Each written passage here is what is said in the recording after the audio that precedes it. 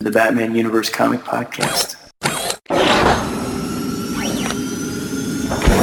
Hey, this is Scott Snyder. Hi, this is Denny O'Neil. My name is Neil Adams. This is Paul Dini. Hi, my name's Dan DiDio. This is Kevin Conroy. Hey, this is Francis Maniple. Hi, this is Jim Lee, and you're listening to the Batman Universe Comic Podcast.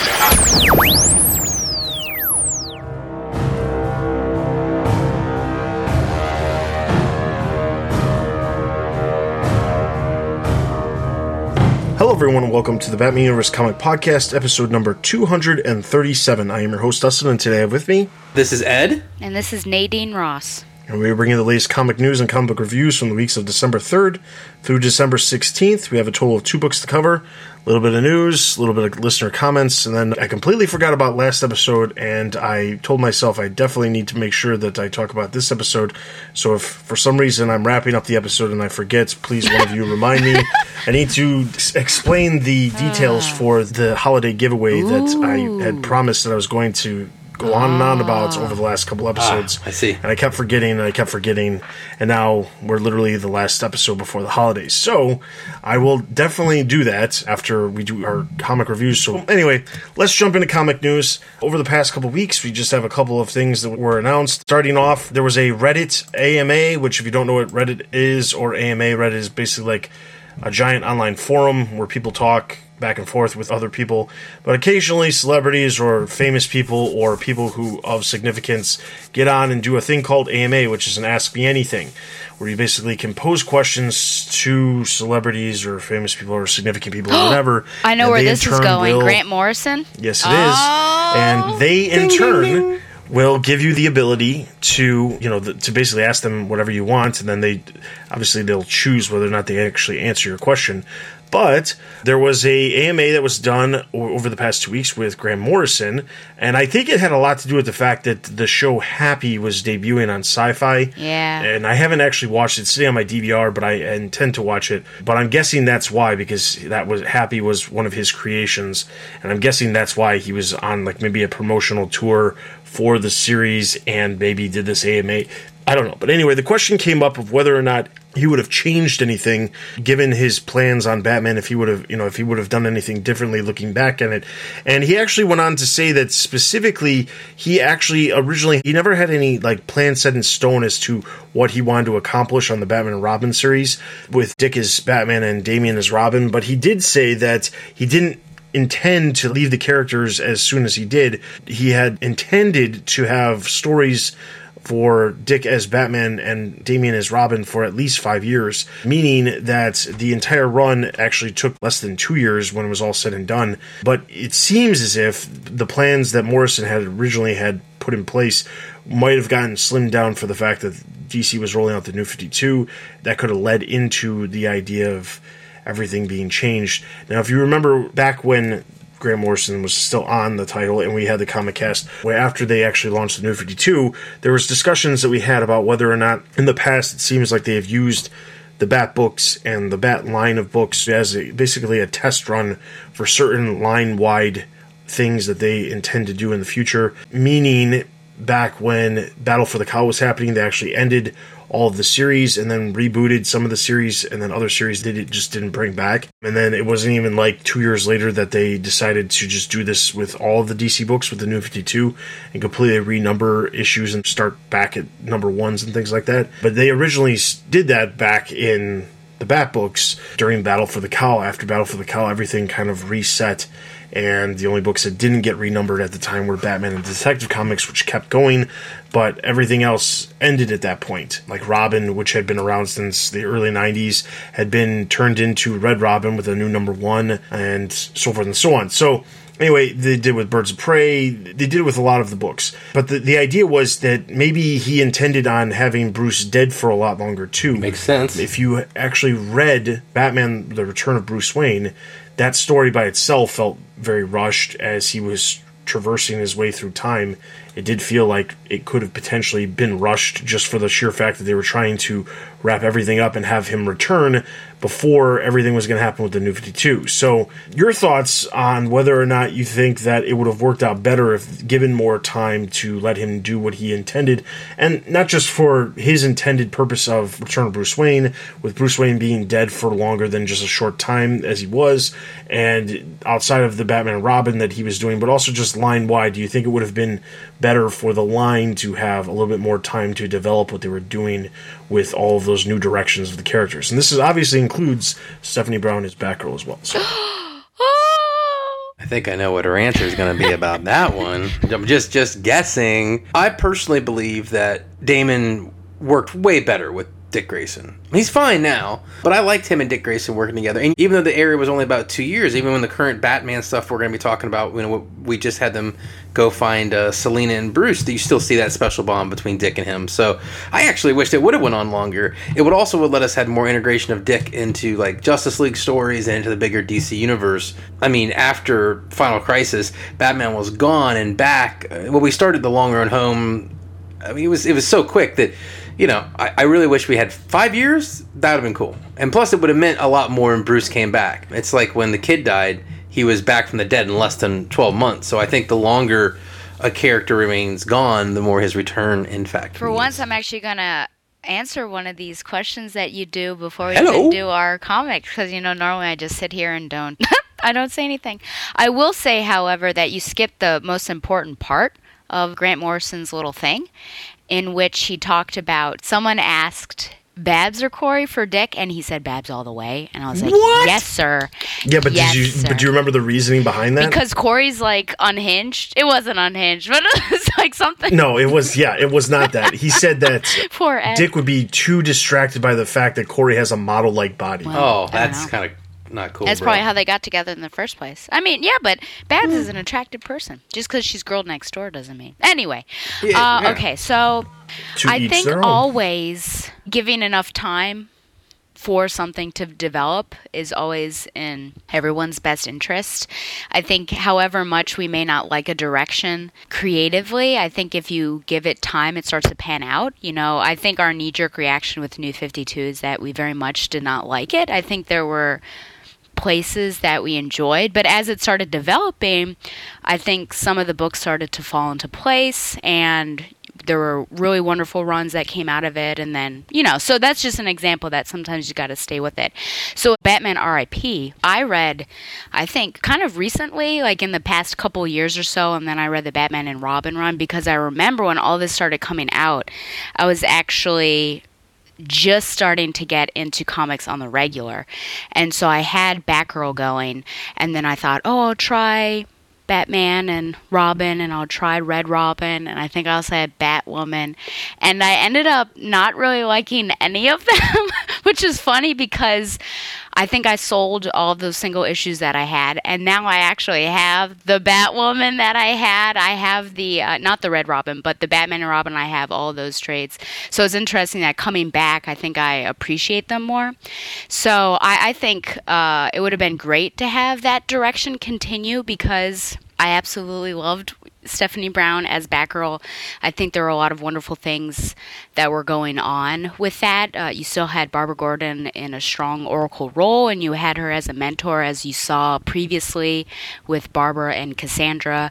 And then, of course, you had Proxy, who is almost stepping into that role, and you could almost imagine Barbara sort of passing the torch and things like that. And Stephanie, I think, had developed so well as a character because she's no longer a spoiler or a character that may have been getting on people's nerves, but someone that was really, I think, growing into her own character, not without fault, certainly, but I think she was stronger than we had ever seen her. I think Batman was starting to trust her. She was really finding a great place on the team. So I really love that particular run.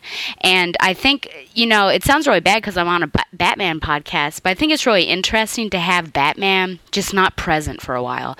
And that's why Super Heavy was is, I think, my favorite run of Scott Snyder in current continuity, because he was just gone.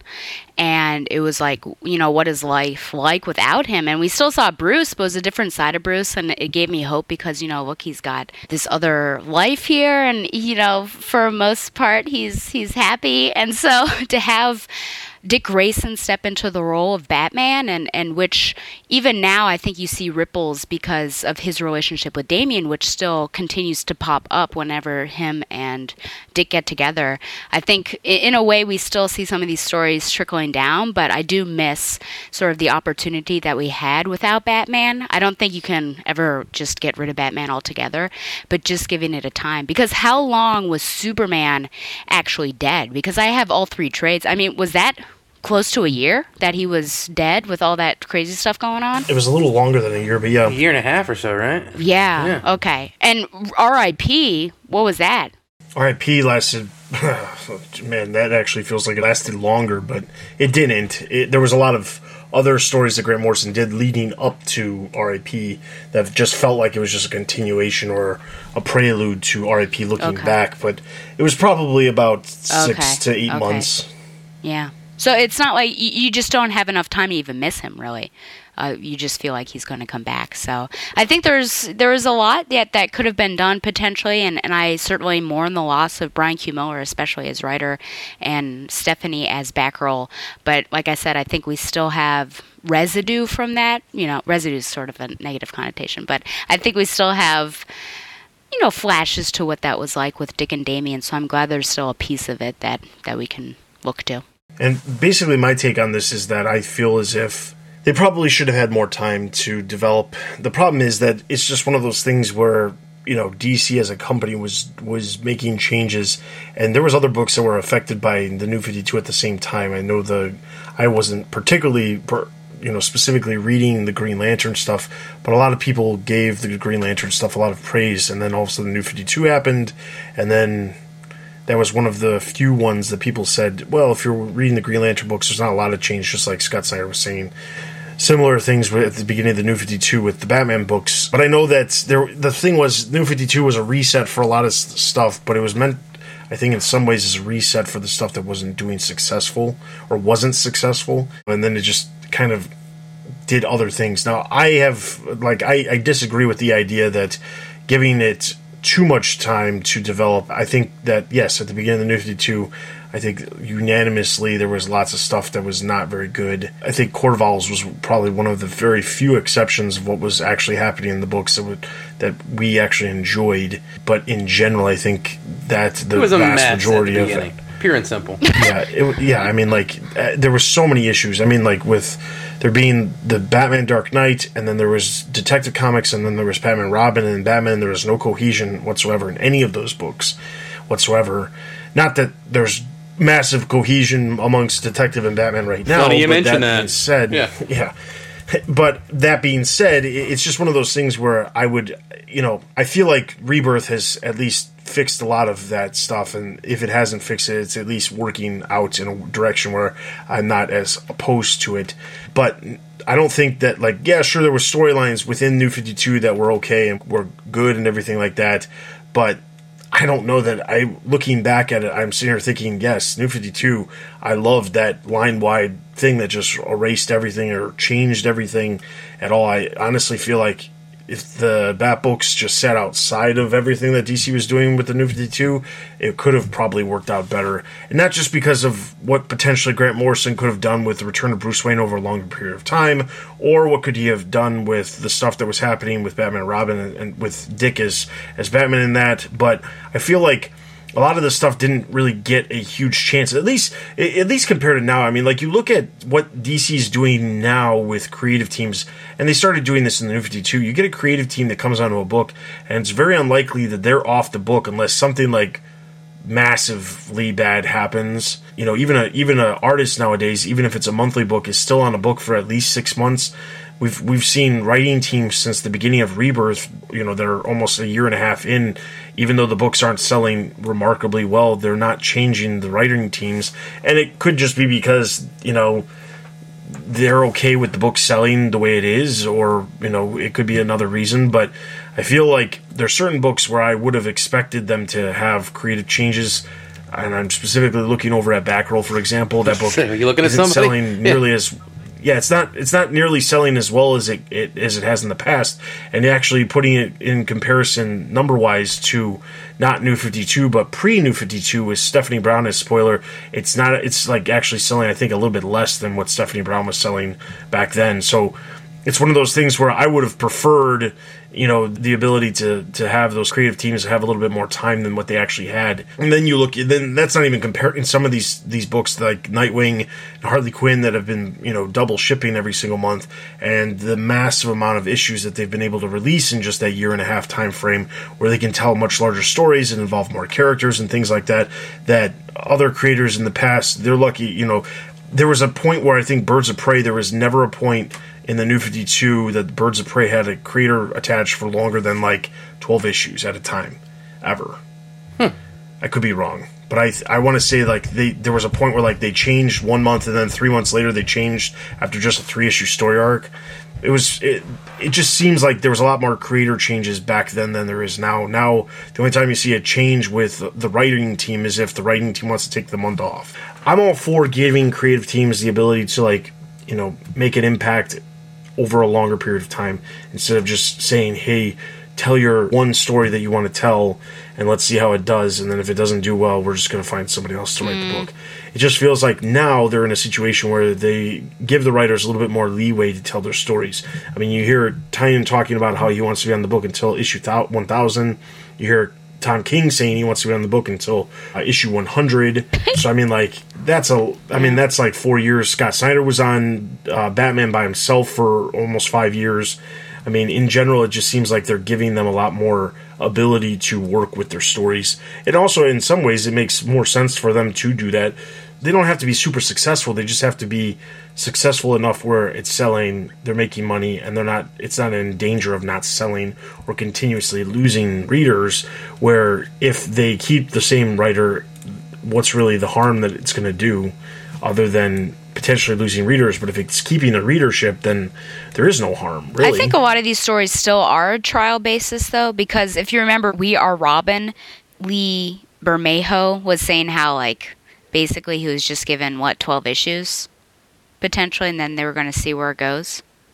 And then the Burnside crew, I mean, this is in recent memory, the Burnside crew were only going to be given a certain amount, and then it was just so successful and popular that they were able to continue for longer. So I think it's maybe untested writers or creators are given a chance, and then see where it goes. I wonder about Batman White Knight, because there's talk of hold on. But the problem is you're comparing two different time frames here. But you're saying now they're giving more time. I'm saying now they're giving more time. Burnside was pretty recent. Burnside, you're talking about Burnside from the New 52. Okay. I'm talking about Rebirth people.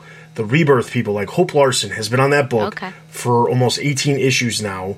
That's a year and a half. In New 52, that would be unheard of. What Dustin is saying is he wants them fired. Especially with the sales being where they're at. That's what I'm saying. I'm saying, now they're given this time. Not a year or 2 years ago with, the Burnside run. We Are Robin was also during New 52.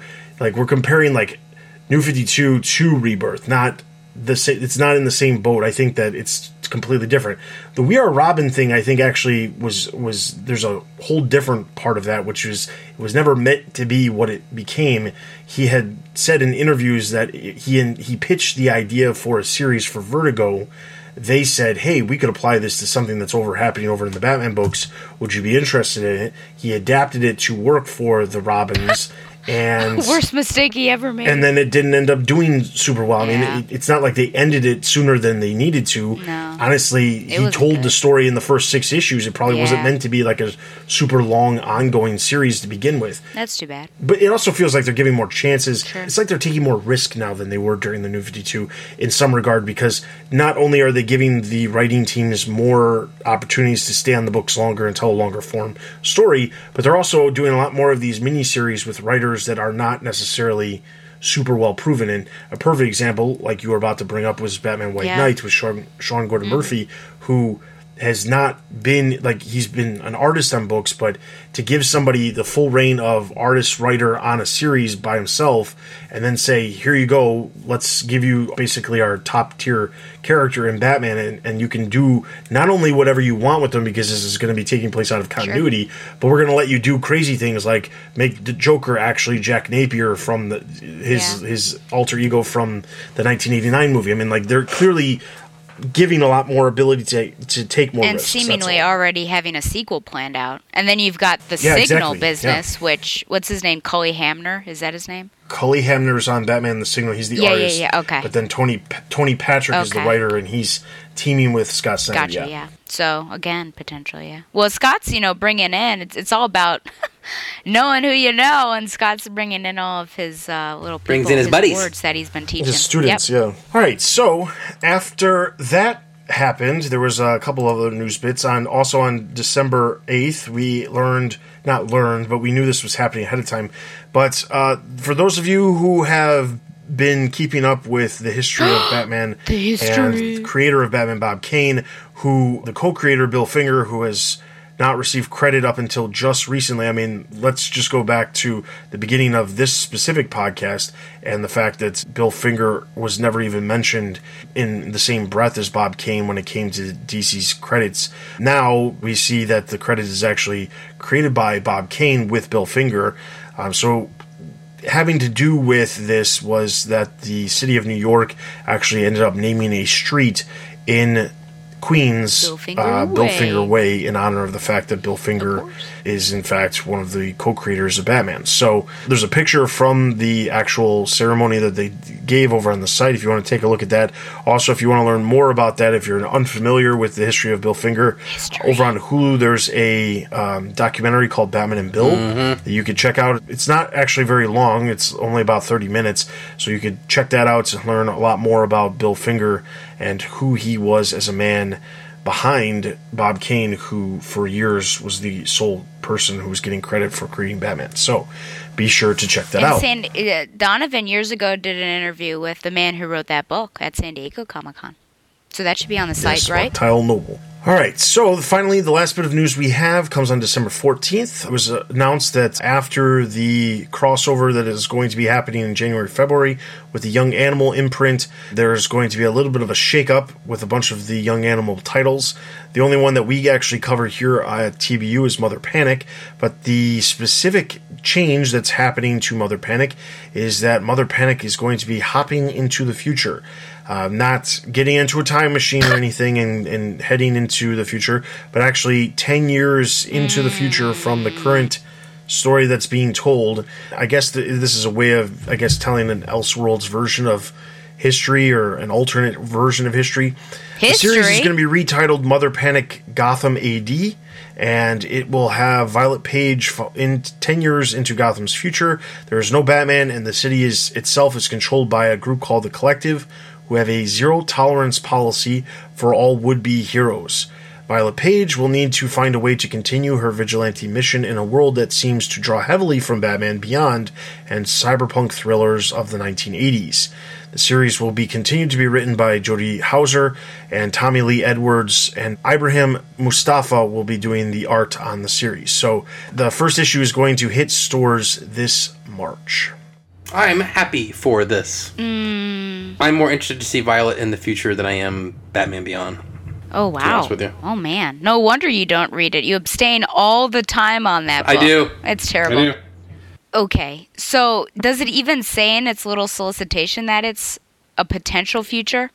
Is this where we're going? It doesn't say a potential future. It just says it is 10 years in the future. I slightly feel that this is a cop-out, if only because we knew that sales were not as good.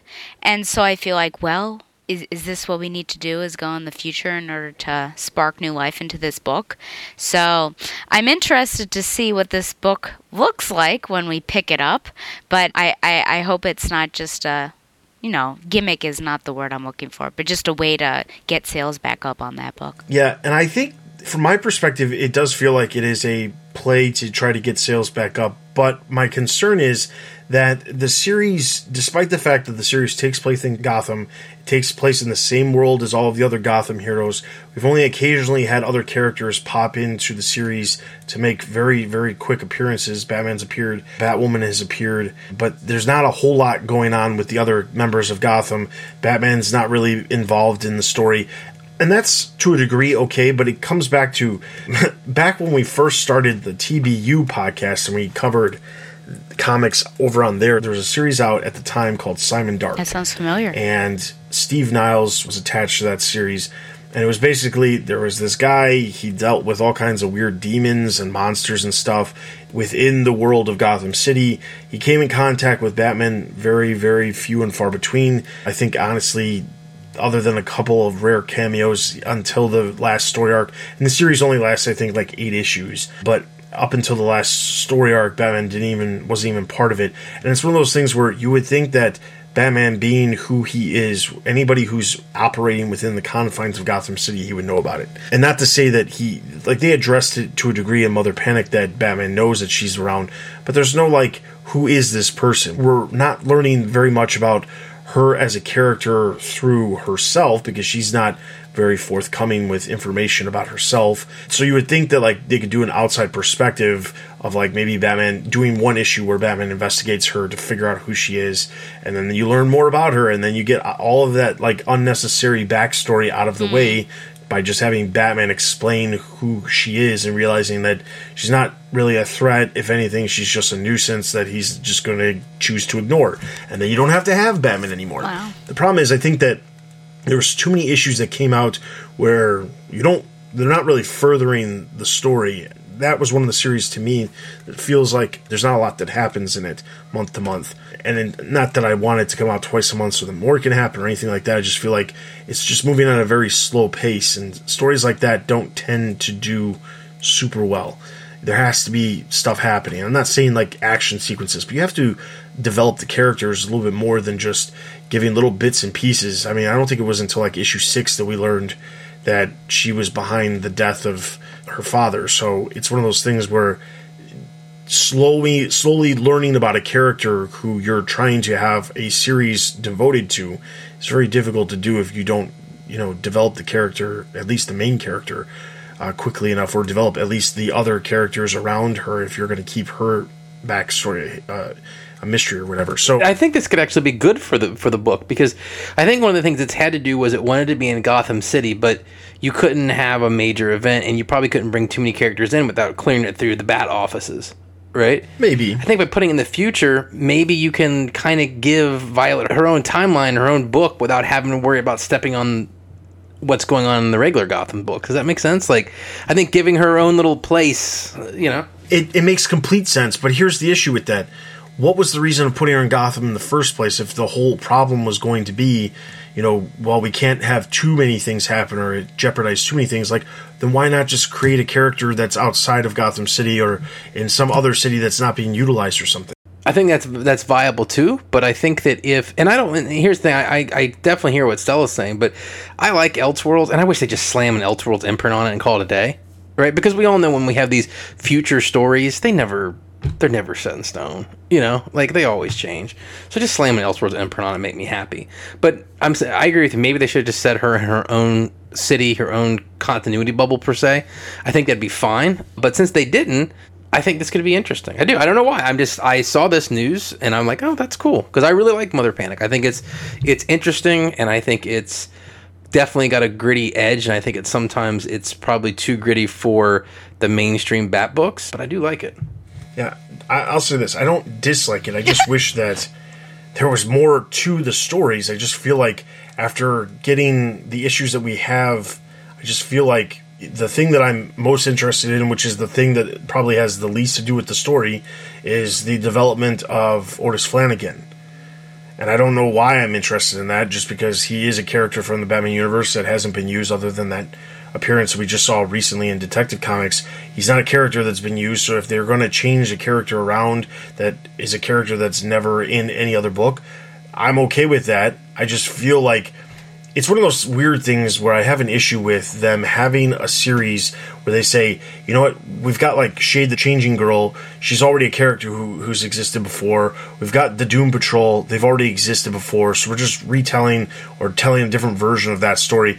This one, we're going to have a brand new character that has zero ties to anything else that has existed in the past, but we're going to plop her in Gotham City so that there is that little built-in aspect of the book in some regard, saying like, oh, it's tied to Gotham City, so that's why you should potentially check it out. And I know that that's why they do it, but it's one of those things where it's like, okay, then at least tie it a little bit more than just saying this is somebody who's living in Gotham City.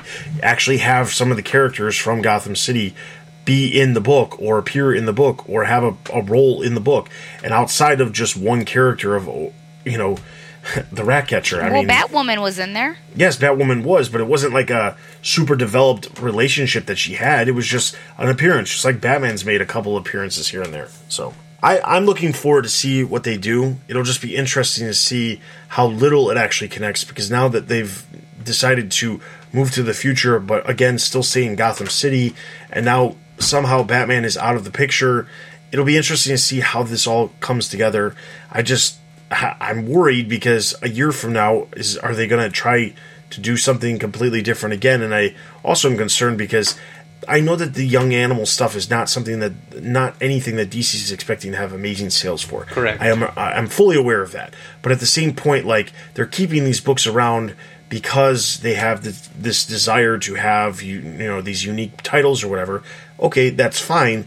You can't do 12 issues, or like in Doom Patrol's situation where they have had so many delays in that title. Lots of delays. There's barely been any issues that have actually released. You can't keep rebooting them and giving them a new number one every year just because, or, you know, jumping in the future 10 years or jumping somewhere else just because the sales aren't great and they have this desire to have better sales. I mean, like, it's just not going to happen. So, I agree. All right. So with that, the only other news that we have is over on the website. There is just one new Last Week in the Batcave for you to check out, as the second one, as I mentioned in the last episode, Jessica was actually at CCXP, which I did look up, and it does in fact have a higher attendance rate than San Diego Comic-Con by like 25 to 30,000 more people. Whoa.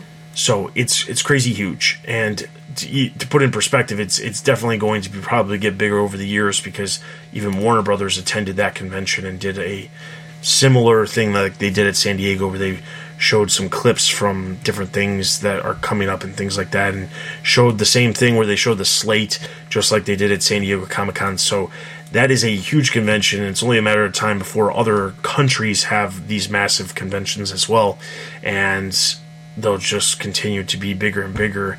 San Diego has the potential of being bigger as well if they move to a bigger convention hall. Anaheim? And that's not to say that they should or they shouldn't. Quite honestly, it's not a big deal to me one way or the other, because I haven't attended since 2011.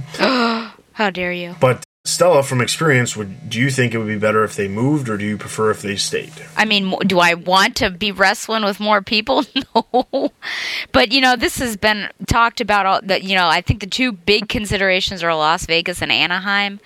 And so, I mean, if they want more people, I guess it'll make me feel uncomfortable, but it'll also be safer because, as we know, the threat is always out there for small press associations to be stricken from the list and their passes be given to actual people.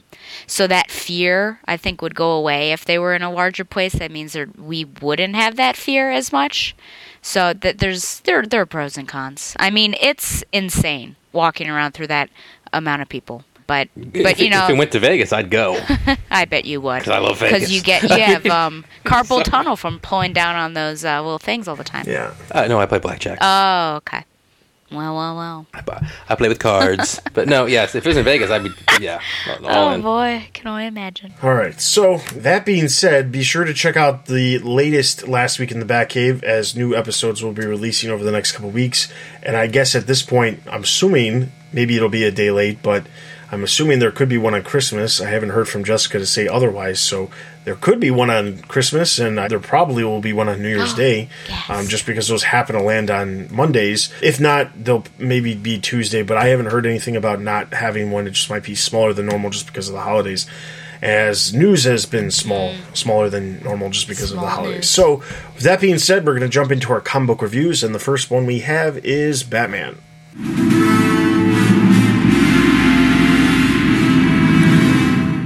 My first question in this issue, before I even give the synopsis, I love it. is whether or not you like the new price tag, I guess I should say, where it's got the label for DC, where it's got the DC Universe. It's black and white. It's different now than the blue that we had come to know and I guess love. And then now, I guess I'm only reading Batman, so I can't say, but now there's also a little symbol of the character that you're reading. In this case, it's a red background and a black bat. So before I even give that, since this is, I think, the first issue that it's like this that we've read, unless I was just completely out of it last episode, what do you think about this new label and design? This is actually the first week that these have popped up. Yay! And they started at the beginning of December, so these are the first issues that we're reviewing that have them. They are new. It's line-wide. If you read other books, most of the other Bat books will have a Bat logo just like that. I was actually trying to figure out at one point if there was a difference between the Bat symbols to try to show whether or not, we've talked about whether or not Batman or Detective have been on different timelines and things like that. I was thinking maybe the symbol could potentially reveal something as far as that, but it's not the case. They're the same. Red Hood and the Outlaws has the Bat symbol. Batgirl has the Bat symbol. Birds of Prey has the Bat symbol. Most of the Bat books have it. Some of the other books that we have, like Justice League and Justice League of America, they have their own versions of the Justice League logo. Suicide Squad has a target in the middle, as their logo.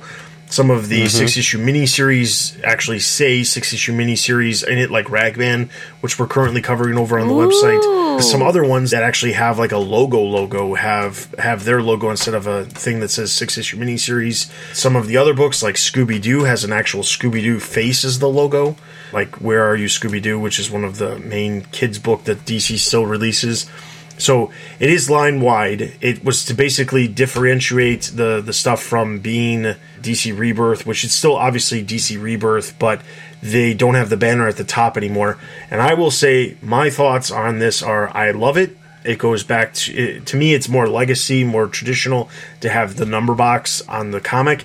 It also means that the images and the cover art for it will be much more detailed because they won't have this giant chunk of the top of the cover art that will be designated for the Rebirth banner and the title and things like that. Like, the title's still there, obviously, but the one thing I do wish that was different was I wish that they would have updated some of the actual title logos. Like, the Batman title logo is the same one they've been using since the beginning of the New 52. I wish they would change that with a more updated version, or just update all of the logos in general, because they did that at the beginning of the New 52. I wish they would have done that at the same time, but I overall like the box. So Yeah, it's fun. Wow, okay. And I also like it. I like that it's black and white. I think it's simple, but it stands out. But I also think that's probably true of all the new logos because your eye goes to it because it's very different. I will say that I agree with Dustin about now they can utilize their space more without the huge banner. But I did like that on the banner it said the storyline and what part it was. I thought that was pretty cool because I felt like that was that too, vintage, like going back, No Man's Land, Part 5, like going back to that sort of thing. So I do miss that a little bit. Well, maybe they will do that with bigger events if they do like a crossover over multiple, like they did with Night of the Monster Man. Maybe they'll bring something like that. It's not to say they couldn't. I feel like the Rebirth thing, though, they kind of overdid it, where sometimes there's a story arc going on, like, for example, the Kite Man stuff. Or, do you really need to have it say War of Jokes and Riddles Prelude Part 2? Do you really need that? No, probably not. Or, I don't know how far you have to go in it, but, like, definitely with, like, multi-series crossovers, I think they should. If they don't intend to, I think they should. This is Batman number 36, Super Friends Part 1. Tom King script, Clayman pencils and cover, and then Clayman and Seth Man inks. Oh, and Jordi Belair cover and interior color. So as you might guess, this is about two super friends. You have Superman and Lois, and Batman and Catwoman, and each of their stories are running parallel, and they're basically talking about the same thing. And the women, as usual, are the smart creatures in the relationship, and the men are being stubborn and dumb. Both Lois and Catwoman feel like Batman and Superman should talk to each other, and either congratulations or talk about the whole engagement thing, but they don't want to for whatever reason. Catwoman at one point wonders if Batman's ashamed of her, but that doesn't seem to be the issue. Meanwhile, the pairs are also on the trail of a similar / the same case, which it's very unclear right now about the case. I think I'm going to wait until we get further on in the story, but they're on the lookout for Dr. Axe / yeah, I guess we'll go with that. Or X. Axe or X, and it's because they're getting different information, but it's the same person. And on their way to, it happens to be the same place, so it's one of those things where you get set up on a blind date, I guess. They are each talking about how they very much respect the other person, and just with circumstances, and how they turned out to be the man that he has turned out to be. So very, very loving. And so they're each going to the same place, which is pretty comedic. And they all hit the same floor at the same time. And it's a little awkward. And the women, again, being the smart creatures as they are, they end up making each other's acquaintance, which is lots of fun. And that's basically how it ended, except that Dr. Double X, which perhaps he's the one that they were going after, pops up, and then both Batman and Superman say each other's catchphrases, and then they go off to fight Dr. Double X. And finish him very quickly in 2 panels. So after that, they all want to get a bite to eat. And it says that the next issue is a double date 78 years in the making. Okay, so, I have 2 questions. One, I'll start with this one. I think a lot of times we talk about, especially in this particular era, we're starting to see glimpses of characters that perhaps we haven't seen before. And I remember the last time we had this discussion was about Alfred and what we thought about that new dimension of his character. And so now I'm going to ask a very similar question, because here we get to see a different side, at least I feel like, a different side of the Batman-Superman relationship. Do you think this adds to your perception of what they feel about each other, or how we've seen them in comics and other forms of media? Or do you think this is very different than what we've seen, and Tom King, as he is wont to do, is starting something new and putting his own touch on this particular relationship that apparently is 78 years old, maybe? I would say there hasn't been a whole lot of incarnations that have explored this sort of relationship between, let's say, the two couples, or even this side of Batman and Superman's relationship to a degree. I mean, thinking back, the Batman-Superman series during the New 52, there was a story arc that dealt with Catwoman and Superman with Lois Lane, but I believe they were like alternate versions of the characters. They weren't like the main versions of the characters. I believe there were some other Earth versions that explored how they all had a relationship that intersected with each other and interacted with each other. But this actually, I feel like it's not been explored, so I'm completely okay with them doing this. And I mean, like, overall, I think that they bring up some really cool points. They make it seem like Batman or Bruce and Clark actually have more of a relationship than working relationship. Yeah, sure, we see that in some of the other issues, but this really feels like they're friends, but they don't know how good of friends they really are with each other, where they're constantly just questioning their friendship and whether or not it's as strong as you would expect it to be to like talk about certain things. So I think in that regard, he's doing a really good job, and I didn't have very many issues with this specific issue. I thought it was really good. Yeah, I mean, we've seen, I mean, over the years, it's too numerous to count, Superman and Batman stories. I mean, you could just sit here and start listing them off. There's been a lot of them. I don't think we've had a lot with Lois and Catwoman. We think we've seen a lot of interaction with Batman and Lois. Yes, world's finest. I ship that, man.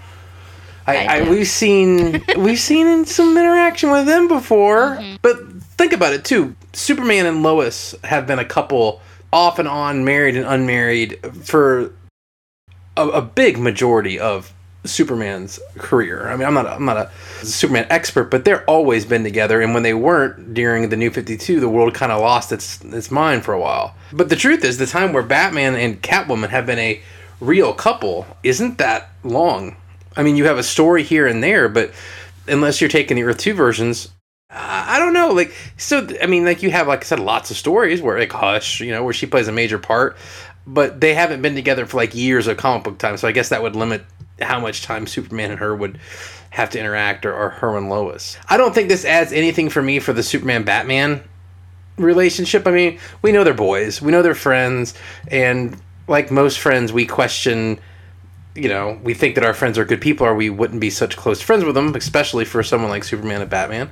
So it makes sense that they would both kind of think that the other guy is a better guy. They're both semi-humble at heart. For me, the more curious interaction here is going to be the interaction that we don't get to see a lot. Superman interacting with Catwoman, Batman with Lois. You know, like, you know what I'm saying? Like, we get to see Superman and Batman together all the time. It's cool and it's fun, and the moments are cool in the book. I don't dislike them or anything. But for me, the more interesting interaction would be seeing Superman and Catwoman having a conversation. Absolutely. And I think that was one of the main points, because they were both saying how they wanted to meet each other. I think Lois is certainly, as an intrepid reporter, I think she certainly has more of a curiosity. But yeah, so it's very interesting, and I think perhaps one of my favorite moments was outside of that hotel, outside the elevator, and just the weird conversation going between the two men, and then Catwoman steps behind Bruce and then, you know, reaches over to Lois, and they shake hands and such. Yeah, we've seen, you know, Superman and Batman. I think inevitably they're going to meet. They meet in Elseworlds. They meet in animation. They meet in film now. You know, and it's a very distinct relationship that they have. In my opinion, I feel like this is something that we've not seen, because I don't know if I've ever seen them. Well, maybe with Justice League, with that film. Oh, we haven't talked about that. With that film that came out, perhaps there's more reverence on the side of Bruce than we've seen, especially from Batman vs. Superman, because, you know, he realizes that they really need Superman's help. But here, it's like how much admiration they have for each other, and I don't know if I've read that really, even though they've had so many team-ups. They've had the Batman-Superman title in multiple incarnations, I guess at least 2. Yeah, so this is, I think it's about the ladies right now, which is really interesting, and it's just a dimension that we've not really needed, I think, before, because, as you said, Ed, even besides, there's a rhyme there, said Ed, even besides Bruce having Catwoman, Bruce doesn't really have a steady girlfriend, you know, when Bruce was an amnesiac and was with Vicky Vale, I don't recall. Oh, well, yeah, but Clark went over there. Clark went over there, but Lois wasn't with him. No, but I'm saying it was Julie Madison. Oh, thank you. Okay, thank you for doing that. I remember her tattoos. No problem. Sometimes I get them mixed up. So anyway. Because of the tattoos. Anywho. Same tat, different girls. Bat-splained by a man.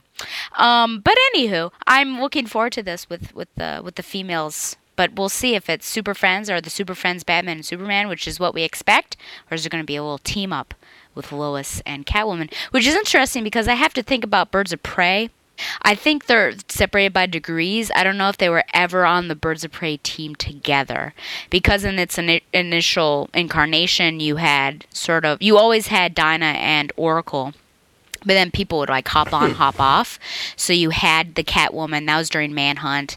You had during, I think, Showcase 94, you had Lois, but they were never together. So it'd be interesting to think about that. But I guess now you could say in Rebirth continuity that they're on the same team, because with the Manslaughter arc, they're both on the Birds of Prey. Anywho, okay, my second question is, I found out while listening to Joshua Lapin-Bertoni's New York Comic Con recap episode that Tom King, I think the number he threw out was either 13 or 17 issues for this arc. Whoa. Let's go with 13, because then it's not as wild. But it was when I was listening to it, I was like, oh dear, sounds like Scott Snyder. So what he said is his Rules of Engagement arc is 13 issues, if that's the number. It's either 13 or 17, but let's go with 13. Do you think this counts as being a part of the Rules of Engagement arc? So, however long the Super Friends arc is, that's just maybe 3 or 4 issues, but in the whole? Or do you think this is, as he has done before, an aside, sort of like he did with the War of Poops and Giggles? He had the Kite Man aside. What are your thoughts on this in its place of the Rules of Engagement, how it's working in there? Okay, it's 17. Ooh-hoo. That's the number you're looking for. And it is specifically because War of Jokes and Riddles ended at number 32. Batman 33 was the initial, reveal that he is, if I remember correctly, I'm trying to remember this for sure, but if I remember, 32 was the last issue of War of Jokes and Riddles, and that's where she says yes. Then 33 is when the two of them go to the Middle East and come in contact with Talia, and then that lasted over the 3 issues, and then now we're at 36 with the Super Friends. So it's 17, but the idea is that if I remember correctly from his explanation, it was 17 issues, and it's basically him going around talking to his friends, explaining what's going on, that he's engaged, so forth and so on. It was weird knowing that it was 17 issues and that he decided to just skip the entire Bat family and, I guess, go to Talia first and find Holly in the process, and then now go to Superman. But meanwhile, Alfred was the one just to let everybody else know. That being said, it was 17, but the thing is, originally when it was Rules of Engagement, I believe that is just like the first 2 issues, because now the Super Friends, I think, is 2 issues, and then I believe there's 2 issues that are featuring Wonder Woman, and then I can't remember where they're going from there. There's a Poison Ivy story at some point in the midst of this, which I'm guessing has something to do with maybe Catwoman goes to her side of, and, maybe tells Harley in an issue and then talks to Poison Ivy. I don't know, I just know that there's a Poison Ivy story coming up too. All of that being said, I think that he's just doing smaller story arcs right now. I think there's smaller story arcs in a larger story arc. I don't think the 17 issues is really the Rules of Engagement. I think there was just the first 3. Now we're at Super Friends, which is 2, if not 3. I don't know. I can't remember exactly how the Wonder Woman stuff plays into this, if it's just a new story arc or whatever, but if I remember correctly, that's the way they're going with it. That being said, it's supposed to lead to issue 50, which, if I remember him saying in a different interview that 50 is supposed to be like an oversized issue, who knows what is actually going to happen at that point. I mean, it is happening next year. It's not like it's that far out, so we'll be hearing about it sooner rather than later. But that all being said, I feel like this is just them going the rounds and talking to people that they know, and basically the couple of Catwoman and Batman interacting with their friends, things like that, enemies to a degree with Talia and other people that I'm sure they'll come in contact with. Just seeing how the two of them interact as a engaged couple. So I guess it's 17 for this exploration of the Catwoman-Batman relationship, because this is not one long coherent story. Definitely not. It's not like this is part 1, part 2, part 3. It's kind of meandering. So you don't think this whole thing is Rules of Engagement? It's just called something else? I don't know what it's called, but it's definitely not Rules of Engagement because that was just the Talia story. I think Tom King, when he says that, is referring to the overall engagement arc. Maybe in his mind it's all Rules of Engagement. Maybe I don't know what they call it, but the Tom King Catwoman / Batman engagement arc, I'm doing air quotes again, is 17 issues. It doesn't seem like it's going to be any type of coherent story. It looks like we're going to get a little 3-shot of this, a little 3-shot of that, a little 3-shot of this. 17's a lot. I mean, at least we're getting 2 issues a month, so we're not having to space it out over a year and a half. I mean, so that would be one thing.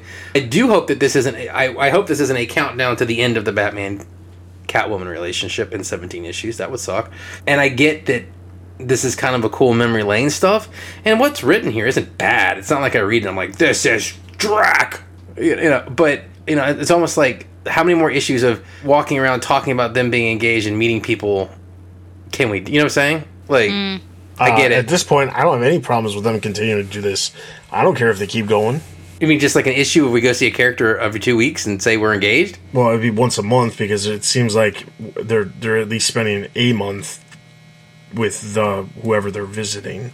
So, like, it was 36, and it'll be 37 that they're with Superman and Lois. We know Wonder Woman's coming up after that. Talia was before that. I mean, honestly, like, the Talia stuff I had some issues with, but I mean, like, this was really good. The entire story with Superman and Lois Lane. Like, if we get these shorter form stories from Tom King, which I think he's better at than the longer stuff, I'm completely okay with that for at least the time being. If we want to do like basically a holding pattern over the engagement to not have to like rush things along. I mean, like where do we need to go? I mean, like where do you go from here if they don't keep meeting people or interacting with each other?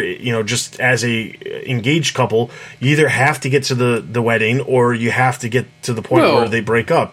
And I don't need the desire for that to happen. Immediately in the not foreseeable, I should say, like in the immediate future. I don't need that to happen like right away. So I'm okay with them just doing shorter story arcs. And quite honestly, I'd rather him do shorter story arcs than the longer stuff. I don't think that's true. Like, people don't get engaged and get married 2 months later. Like, they could be engaged for a year or two, especially with their lives, planning a wedding. I mean, right, but what do you... But you're saying you don't want to see them interacting with other people. No, I don't want to see 2 issues of let's go talk to Wonder Woman, let's go talk to Green Lantern. Dude, throw an engagement party like everyone else in the world. You know what I'm saying? Like, I do not want 17 issues of 2 weeks with Superman, 2 weeks with Wonder Woman, 2 issues with Green Lantern. Like, stop. Seriously. Like, I'm sorry. I find this to be it's well written, but it's boring. I mean, to me, it's just not interesting. Like, it's just not. I mean, especially if it's going to go on for 2 more months. Like, I completely disagree. How but dare I mean, you, everybody their own. No, that's what's cool. I mean, we're not always going to agree. It's just, for me, this is kind of like, okay, I get it. Some of us really enjoy Death of the Family, and some of us didn't. Always comes back to that. Hey, what can we say? Some of us got taste. Every day I regret telling Dustin that you'd be a good pick for the Comicast. Every day. I'm sorry. Heavens. I think that this whole thing is Rules of Engagement. I think that this is just like going around because the central focus is that neither of them want to talk about this white elephant that's in the room. And so I think even though the entire arc is going to be that, I think it's going to be split up into smaller stories. I like this almost world tour, but I think it only makes sense if he's hitting people that he's actually close with. I think the Trinity, absolutely. So if it's Wonder Woman X, absolutely. I don't think that it should go down the route of Death of Damian. I can't remember what that was called. Because remember, he was hitting up all these different people, and it was Aquaman. I think Frankenstein was one of the people. So let's go to people that he actually cares about. I don't think Barbara Gordon was in that room, so it'd be nice if he maybe told her about that. Hey, guess what? Your pseudo-mom-in-law is going to be this. Or stepmom, I guess. Not really. I said pseudo. Yeah, so I kind of like that story, but I don't want it to go on for too long that it weakens the impact, because I think that this was really good, and so if you keep doing the same thing, then it starts to get weaker each time. Right. Let's be clear. We have no idea what he actually is going to do for these 17 issues. No, I'm just saying, we never do. I know what's happening in these two issues with Superman and Lois Lane. I know that the next issue has Wonder Woman. That's 38 or 39, I think. But I don't know what's after that, and it might not be just, hey, I'm engaged. It just might be, hey, there's some other guest appearing in Batman for a while alongside Batman and Catwoman. I mean, like, I just pulled up the solicitations for the Poison Ivy story that's going to start in issue number 41, and it says Poison Ivy has taken control of all the people on the planet, and somehow Batman and Catwoman are the only ones who have not been affected by her for some reason. So it's clearly the two of them could just be working to take down Poison Ivy. I mean, like, that could be the case too. I'm just saying, like, I'm okay with these shorter story arcs that explore the relationship of Batman and Catwoman. I don't necessarily want him doing 17 issues of let's go to this person, let's go to that person. I don't want, like Stella was saying, the stages of grief where we end up seeing Frankenstein and Aquaman. Yeah. That's not super necessary. But I think that these shorter story arcs that he's telling, there's a lot more development with the characters. I'm learning more about the two of them as a couple rather than let's just have some massive thing where they're involved. I mean, I'm learning more in these last couple issues about the two of them than I did the entire time they were working together during the Ian Bane storyline, which lasted like 6 months. So I'm okay with the shorter stuff if he's developing the characters more like he has been, at least over the last couple issues. So I wish Gotham City Sirens were still in continuity, because it'd be interesting for Catwoman to have her own little going off to see her girlfriends and like talk about that, or have a really wacky bachelorette party. But I'm afraid that's not going to work. But I feel like I can already answer the question of why they're not affected, because if I think Catwoman spent enough time with Ivy that she has probably been inoculated, like Ivy did that to Harley when they were living together. Plus, Harley and Ivy are together, so she probably has to have inoculations. And Batman's crazy; he knows all that stuff. I think that's really. Those are really the two main questions that I have. Maybe I'll save it. But something to keep in the back of your mind is whether this Dr. Axe, if that was distracting at all to the story. And really the main story is, Batman and Superman. But I guess I kind of want to wait to see if this criminal element pops up again.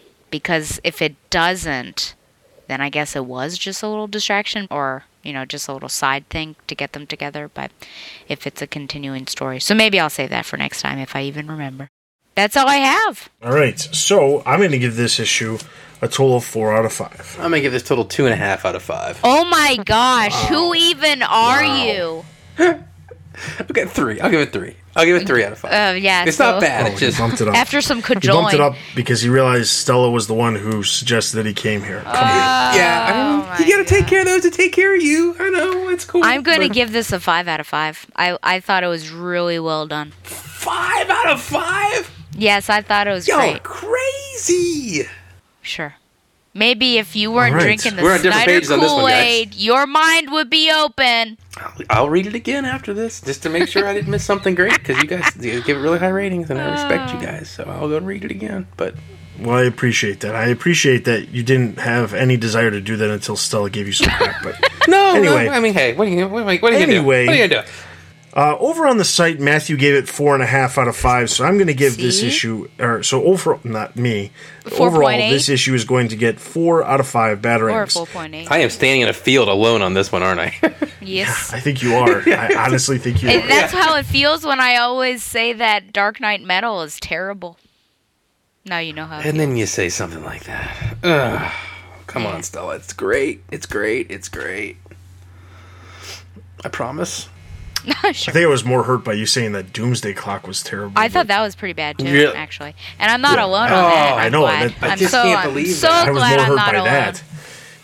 I was shocked. I could see people not liking Dark Knight's Metal just because of the violence and stuff like that, and the over necessity for the gruesomeness and certain aspects. Yeah. But Doomsday Clock, it's just good comics. All right. Anyway, it's as good as it gets.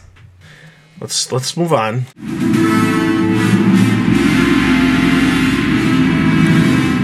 Detective Comics number 970, written by James Tynion IV, art by Joe Bennett. This issue starts off, asleep in the belfry chair, Tim Drake dreams of Bat Tim's warning to him that everything he just returned to will be over sooner than he can imagine.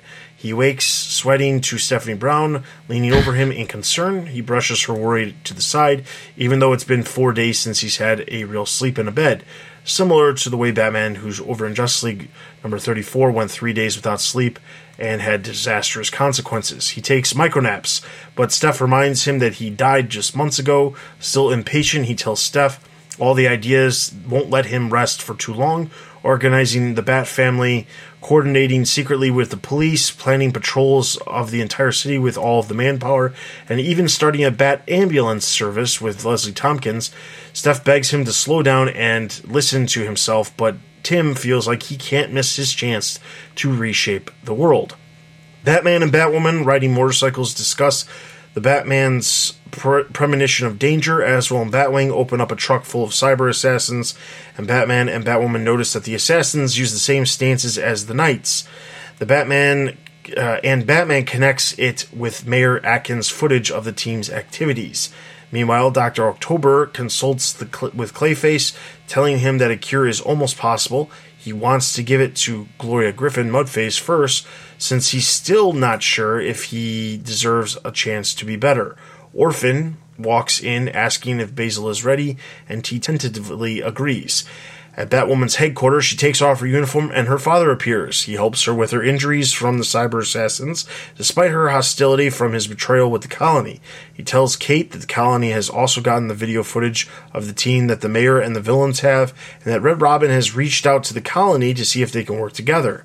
He warns Kate that if Tim doesn't stop expanding Batman's army, the government may be compelled to step into Gotham, and that something darker is also afoot, hidden by Tim's efficiency. Afoot. Whatever, I say afoot. I don't care. That's fine. Food? I liked it. That's why I repeated it. As Cass and Clayface take down the Cyber Assassins factory, she tells him to take this chance at life, leave the fighting behind, and she'll help him be good.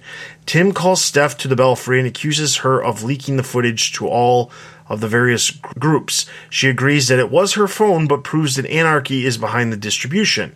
She goes to find out Lonnie's plan and tells Tim angrily that by assuming she would betray the Knights like that, he has betrayed their relationship. She also reveals that she knows he doesn't plan to retire like he did before his death, and tells him she's leaving, not sure if she's just exiting, quitting the team, or breaking up with him, or all of the above. After she's gone, Tim pulls up Anarchy's cell feed from Arkham and sees that it's empty. At Arkham itself, Clayface is offering Gloria the cure. Guards rush in, stunning Clayface, and she reveals that the Victim Syndicate has revealed footage of his work with Batman to the media. Clayface asks why she's doing this, and she says she can't forgive him and let him try to live a good life. As she reveals her plan, the first victim and Anarchy come up behind her. Alright, so, first things first, so it seems like Steph and Tim could be completely on the outs after their, I guess, in some ways, we thought it was a hasty reunion, and the fact that they just kind of got back together so quickly in the last issue, and the fact that she was just brought back onto the team so quickly without real explanation because it all happened off panel. Now she's leaving him, the team, who knows what, but it's all bad. Just one issue later. So thoughts on their relationship? You'd think we lived in a world where coming back from the dead would get you more than 2 issues of relationship peace, wouldn't you? I mean, you were dead and now you're back. So you would think that they would at least have some type of honeymoon phase, right? Like, well, I thought you were dead. Like, I mean, I would like to think that if my wife thought I got, smoked in a car accident and I miraculously walked out of the woods 6 months later, that, we'd be happy for a while before I got in trouble for not doing the dishes or something. But no, I get why she's upset, but I think that this could have a little more to play where Steph may feel a little bad about her almost semi-romantic thoughts about Anarchy while Tim was gone. I think that maybe her own guilt's getting the better over here, and a bit of embarrassment as well, to be honest with you. I mean, it was her phone that she allowed or was not aware of, but that Anarchy used her phone to hack and cause damage to the team and to Tim.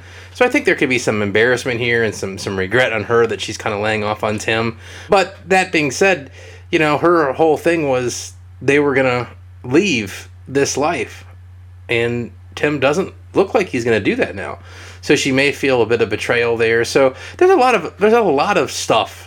All kidding aside about him getting some domestic bliss, there's a lot of stuff going on there, and I think it's just kind of boiling point for Stephanie. I mean, think about it. One of the things we said before was how unrealistic was it that she was just back on the team, So I think that does need to be some conflict here. So yeah, I'm okay with it, I guess. I think in the previous episode I complained about it to begin with. I mean, I guess I'm glad the relationship is where it is right now, because Steph doesn't need to, number one, be accused of something that she didn't do. Now, I will, of course, step back and revisit this statement if, of course, she did do it, but she's able to prove that she didn't because, someone hacked into her phone. So where's the trust? And number two, she wasn't given the benefit of the doubt. Number two, he's been lying to her. And even Kate Kane, again, she was saying that as the one who's usually the crappy person in the relationship, you're being the crappy person in the relationship. So, fair. It's passionate because they were able to reconnect, but so much has changed. They have gone through so much. This is like, a loved one who is missing for a long time, and then they come back, and perhaps you moved on because you thought that person had passed away. I mean, your lives are different. It's hard to get back to that place. Stephanie is not the Stephanie from 2016, I guess. That's when it happened, all began. And Tim went through that traumatic event. So I think it's understandable that they don't have a strong relationship right now, and this is probably, unfortunately, because I like to ship people, this is probably where it should be for the safety of both of these individuals. I would prefer the characters got along, but I mean, this was kind of bound to happen. With the fact that he specifically decided that he is going to stay on the team, and that was not what they were planning on doing before. I mean, and then the fact that he chose not to actually disclose that information to her right away when they got back together, that's a big, that was a red flag to begin with. So the other part of this is, it almost feels like there wasn't a lot of focus on them getting back together and them exploring that aspect of their relationship, just because this was just coming in the next issue. I think I complained last issue that the fact that they got back together, she was just brought back on the team, all happened so briefly over just a couple of pages, and then off panel completely with that her coming back to the team. But all of that being said, it almost makes my argument not as worth it last issue, considering now they're having massive problems here in this issue. The other thing I want to discuss is this. I didn't realize or figure out what was going on. Tim has always been a guy who's obviously trying to figure out better ways of making everything run smoothly. But when they start laying out all the things that he is currently involved in, working with the police, trying to bring the colony to work into work with them, working with the Bat family as usual, but then also running a Bat ambulance service, there's some crazy, crazy stuff that he is doing that it seems like, yes, obviously there are people out there who can manage a ton of things, but it does feel like, especially after hearing Jacob Kane's warning to Batwoman about how he's becoming too efficient, it's like foreshadowing something horrible is going to happen. I mean, I don't know what it is at this point. I don't know that. I feel like we all assumed Kate is going to step in and say something about all of the stuff that's going on, and that in turn is going to set off some sparks, and that's why basically Kate is going to have a major issue with the team because of it. And I'm not saying I want that to happen, but it feels like that is definitely the direction the story is going, because I don't think that Batman's going to sit there and say, you know what, Tim, you're doing an amazing job, you're doing 15 more things than I'm normally doing, but hey, I want you to stop it all right now. That's not the character of Batman. Batwoman, on the other hand, I could actually see her being the character to walk in and say, hey, don't you think your reach is a little bit too far here? Batman, I just don't see Batman having as big of a concern about that. That being said, outside of that, I just wanted to get your guys' thoughts on whether or not you think that, or where do you think this is headed? Like at this point, what is your guess as to where this is heading with Tim having so many fingers in so many different pies right now? What do you think? Where do you think this is going? I think, or I / want, maybe a better word to put. I think that Tim's gonna have a mental breakdown. He's just gonna. It's too much. It's, too much. There you go. And he's just gonna lose it. And he's just gonna flip out one day. They're gonna find him strung out on no-dos and just totally like, I can do a million things at once. Seriously, I do. And I think that this is gonna be the segue for him and Stephanie. That Batman's going to tell Stephanie, you need to get him away from all this. He's too close. He's got to decompress. And him and Steph will go, away to college or on a beautiful backpacking tour of Asia beautiful. Or, something like that. But I think that that's what will happen. I think that he'll finally break. It'll be too much stress and him and Steph will get shipped off and they'll go do their backpacking tour or their 1 year at, the local community college. Mm-hmm. Or, skiing in the Alps, and then they'll come back rested and a strong couple, and they'll be together for the next 20 years. Wow, so they're going on a couples retreat. Of course.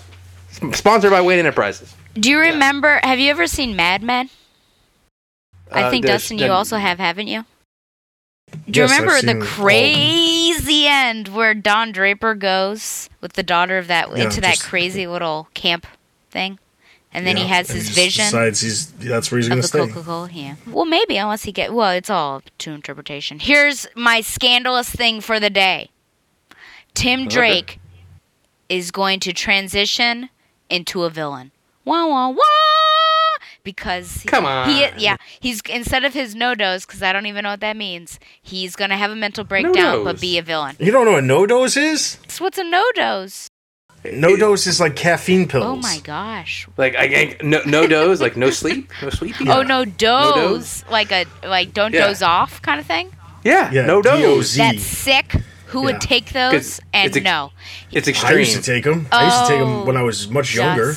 I used to take them in college. Are you kidding me? That's how I stayed up and studied. Mm-hmm. Scotch and no-dose. Here's the thing. It's not a great combination. between working 60 hours a week and going to school full time, definitely popping those. Well, you didn't pop them when you were overseas, did you? No, okay, I want to be sure. I'm not talking about then. I'm talking about before I was in the military. Okay.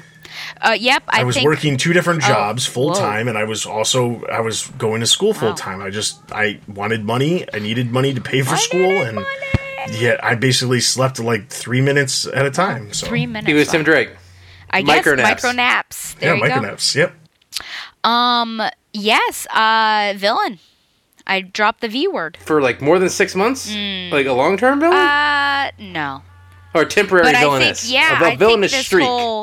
I just think that this Kate Kane is a double blind. Is that what it's called? I think we're just being led astray because it's all about her. The focus is on her of like, oh, what you gonna do? What you gonna do? But it seems like she's playing it pretty straight, and all of these things that he's doing seem pretty shady. So I think he's gonna cast some shade on her, and she's gonna get in trouble. But it's him. I think that he's going down a bad way.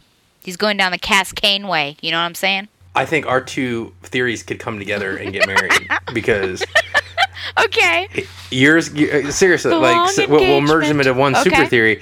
He'll get villainous. Yeah. He'll go villainous, right? And then after his villainous turn, he'll come back to reality because he's been taking too much no-dose. That's what made him go villainous. Yeah. Right?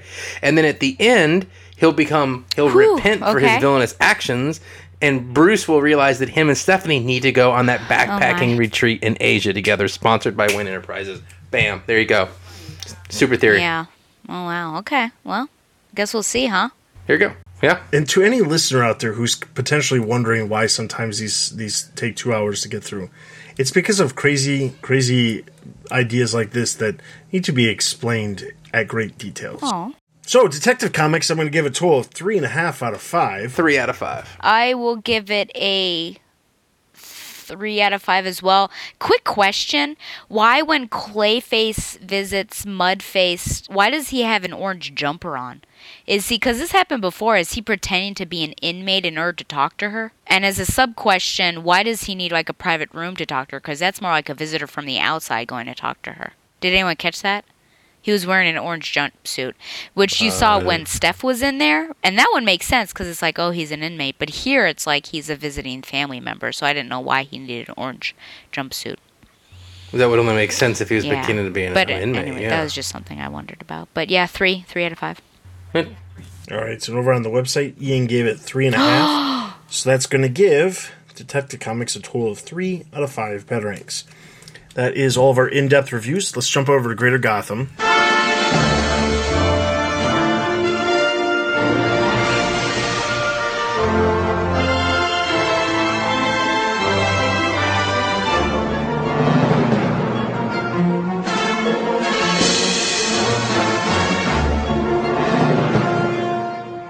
December 6th, main TBU books, we already talked about Batman number 36. Nightwing number 34, The Fate of Bloodhaven is down to Nightwing, Blockbuster, and the runoffs as Raptor and Pigeon make their final moves. This is you by Paul. He gave it 1 out of 5. I'm going to give this one a thumbs down. Abstain. Yeah, it was no good. I give a thumbs down as well. Secondary TBU books, Batman White Knight number 3. The Bat family must cope with tragic loss in the family as Joker continues to execute his plan to hold Batman accountable, all while the former Harley Quinn changes her identity. So by Dill, he gave it 4.5 out of 5. I'm going to give this one a thumbs up. Thumbs up. Thumbs up. Batman Teenage Mutant Ninja Turtles number 1. Batman and the Teenage Mutant Ninja Turtles deal with their power struggles within the Foot Clan and the League of Assassins. This is reviewed by Paul. He gave it 4 out of 5. I'm going to give this one a thumbs up. Thumbs down. Joking. Oh my Abstain. gosh. He does that on purpose because he knows it's going to get you. Yeah, especially the turtles. Didn't you do this last Initially. time? You never read the turtle Yes, he stuff. did. I don't read the Yeah, turtle it's so stuff, no. annoying. Thumbs up. It's a shame. I know. The Shadow, Batman number 3. The Shadow and Batman strike back at the Secret Seven from their civilian identities as a shocking truth is revealed. This is by Paul. He gave it 4.5 out of 5. I'm going to give this one a thumbs up. Thumbs up. Abstain. Bane Conquest number 8. Bane continues to lose control of his underground network and his hold on Cobra and seeks out a new member for his team. This is by David. He gave it 4 out of 5. I'm going to give this one a neutral. Abstain. Neutral. Harley and Ivy meet Betty and Veronica number 3. After both teams experience a body switch with the other, both groups use their new situations to their advantage. This is by Jerry. He gave it 3.5 out of 5. I'm going to give it a neutral. Abstain. Neutral. Main DC Universe books, Justice League number 34. The League faces 3 threats at the same time, which puts Batman in a rare situation in having an error in judgment. This was by Ian. He gave it 3.5 out of 5. I'm going to give this one a neutral. Thumbs up. Abstain. DC Holiday Special 2017 number 1, a collection of 12 holiday stories featuring a variety of characters, including many from the Batman universe. This was by Ian. He gave it 4.5 out of 5. I'm going to give this one a thumbs up. Thumbs up. Abstain, but it's on my shelf to because I always love these, so I can't wait to read it. If anybody out there was potentially turned off by this based off of the Halloween one, go check it out. This one was way better than the Halloween one. It's much better. Yeah, the Christmas ones usually are generally. All right, secondary DC Universe books, Bombshells United number 7, including digital chapters 13 through 14, the Bombshell versions of Bruce Wayne, Martha Wayne, Thomas Wayne, Batwoman, Catwoman, Renee Montoya, Harley Quinn, Poison Ivy, Harper Row, Joker's daughter, Cullen Rowe, Elisa Yao, Kathleen Duquesne. I know I'm saying that wrong. Duquesne. There we go. I couldn't remember how to say it. And Jason Todd all appear in the issue. Green Arrow number 35, Black Canary and Kate Spencer appear in the issue. Kate Spencer, as you know, as some of you may know, Manhunter, formerly a member of the Birds of Prey. Injustice 2, number 15, digital chapters number 26 through 30. The Injustice version of Nightwing, Damian Wayne, appears in the issue. Moving over to December 13th, main TBU books, Detective Comics number 970, where I talked about. Batgirl and the Birds of Prey number 17, the vast majority of the female heroes of the DC Universe band together with a few villains to stop Patient Zero's plan of killing all the men in Gotham. This is right, Jerry. He gave it 4 out of 5. I'm going to give this one a neutral. Neutral. Neutral until I do some further exploration. Red Hood and the Outlaws, which means she wants you to tune into Back That's to the Oracle. basically it. That's what Yes. Fair. Fair I'll enough. plug it Thank for you. Red Hood and the Outlaws, number 17. With the help of the Suicide Squad, the Outlaws disable a futuristic generator of the colony that almost destroys the world. Despite the victory, Jason and Artemis are still unsure about the new personality of Bizarro. This is by Bill. He gave it 2.5 out of 5. I'm going to give this one a neutral. Neutral. Neutral? Secondary TBU books, Ragman number 3. As more of Rory's backstory is told, Ragman must battle against new demons, which leads to some assistance from Etrigan. This is by Corbin. He gave it 2 out of 5. I'm going to give this one a neutral. Neutral. Abstain. Main DC Universe books, Titans number 18. The Titans, spearheaded by Donna Troy, defeat Troya and her avatars. This is by Tony. He gave it 3 out of 5. I'm going to give this one a neutral. Abstain. Thumbs up. Justice League of America number 18. Still without the help of Batman, the team takes down the threat of both Afterthought and Prometheus.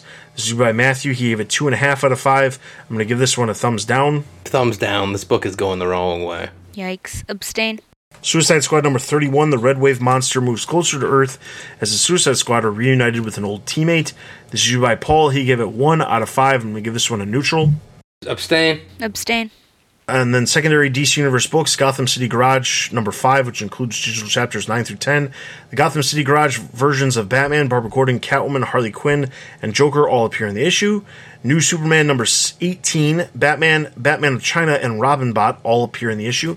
And then finally, TBU trades and hardcovers from the past 2 weeks include Batman and Robin Adventures Volume 2 trade paperback, Batman Noir, the Court of Owls hardcover, Justice League Power Rangers hardcover, Justice League of America, the Detroit area omnibus hardcover, Suicide Squad Volume 7, the Dragon's Horde trade paperback, Teen Titans Go Volume 4, Smells Like a Teen Titans Spirit trade paperback, Batman Unwrapped, The Death of the Family hardcover, Batman Volume 4, The War of Jokes and Riddles trade paperback, Trinity Volume 1, Better Together trade paperback, Trinity Volume 2, Dead Space hardcover, Suicide Squad Volume 4, Earthlings On Fire trade paperback, and DC Universe by John Byrne hardcover. So that's everything that's released in the last 2 weeks. That does not include a Batgirl Omnibus that is still not released. know. So please keep checking every week for the comic book roundup that we release on Saturday mornings, and then you'll finally know when the omnibus has released. Finally. That seems fair. That being said, we're going to jump into our listener Q&As.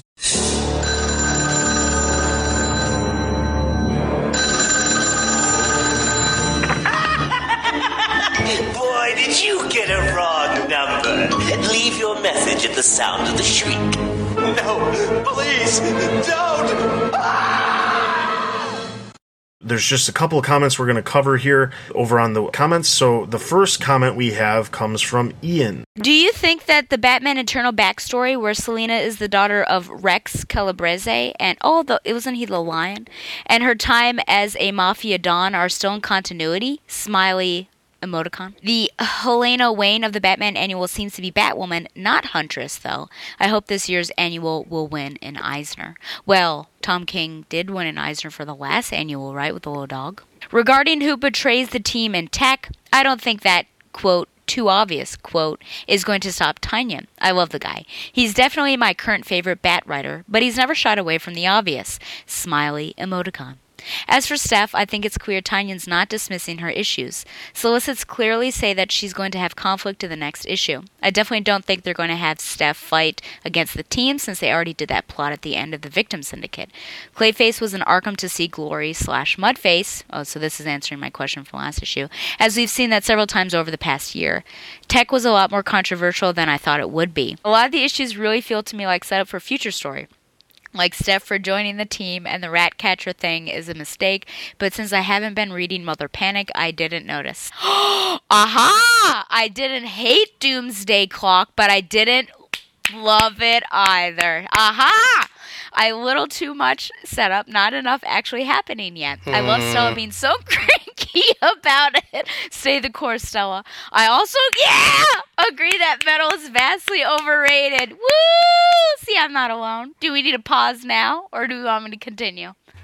No, we can finish this comment. Okay, Batman, Creature of the Night. Also didn't do anything for me. I love Superman, Secret Identity, but this didn't feel like a solid enough story to me yet. I'm happy to hear Dustin enjoyed the Super Sons annual. I smiled when I read Detective Chimp in it, thinking of him. Oh, Dustin! New Talent Showcase was really underbaked. They really shouldn't publish these, especially at $10. There are a lot of characters, sure, but the stories are just mediocre. Even, maybe especially, the Snyder Wonder Woman story. That thing didn't even have an ending. You should do a poll of top Rebirth series on the site. I think we have a serious problem in terms of editorial at this time, because we actually don't seem to have a Bat office anymore with the departure of Mark Doyle. You have Jamie Rich editing Batman and Chris Conroy editing Tech, and both of them editing various titles in the Bat books. I agree that the crossovers are good for sales, though, as Dustin wisely points out, just temporarily. But what you say is exactly what I'm talking about. Batman getting engaged should be the event that gets fans talking, that DC uses to get more sales.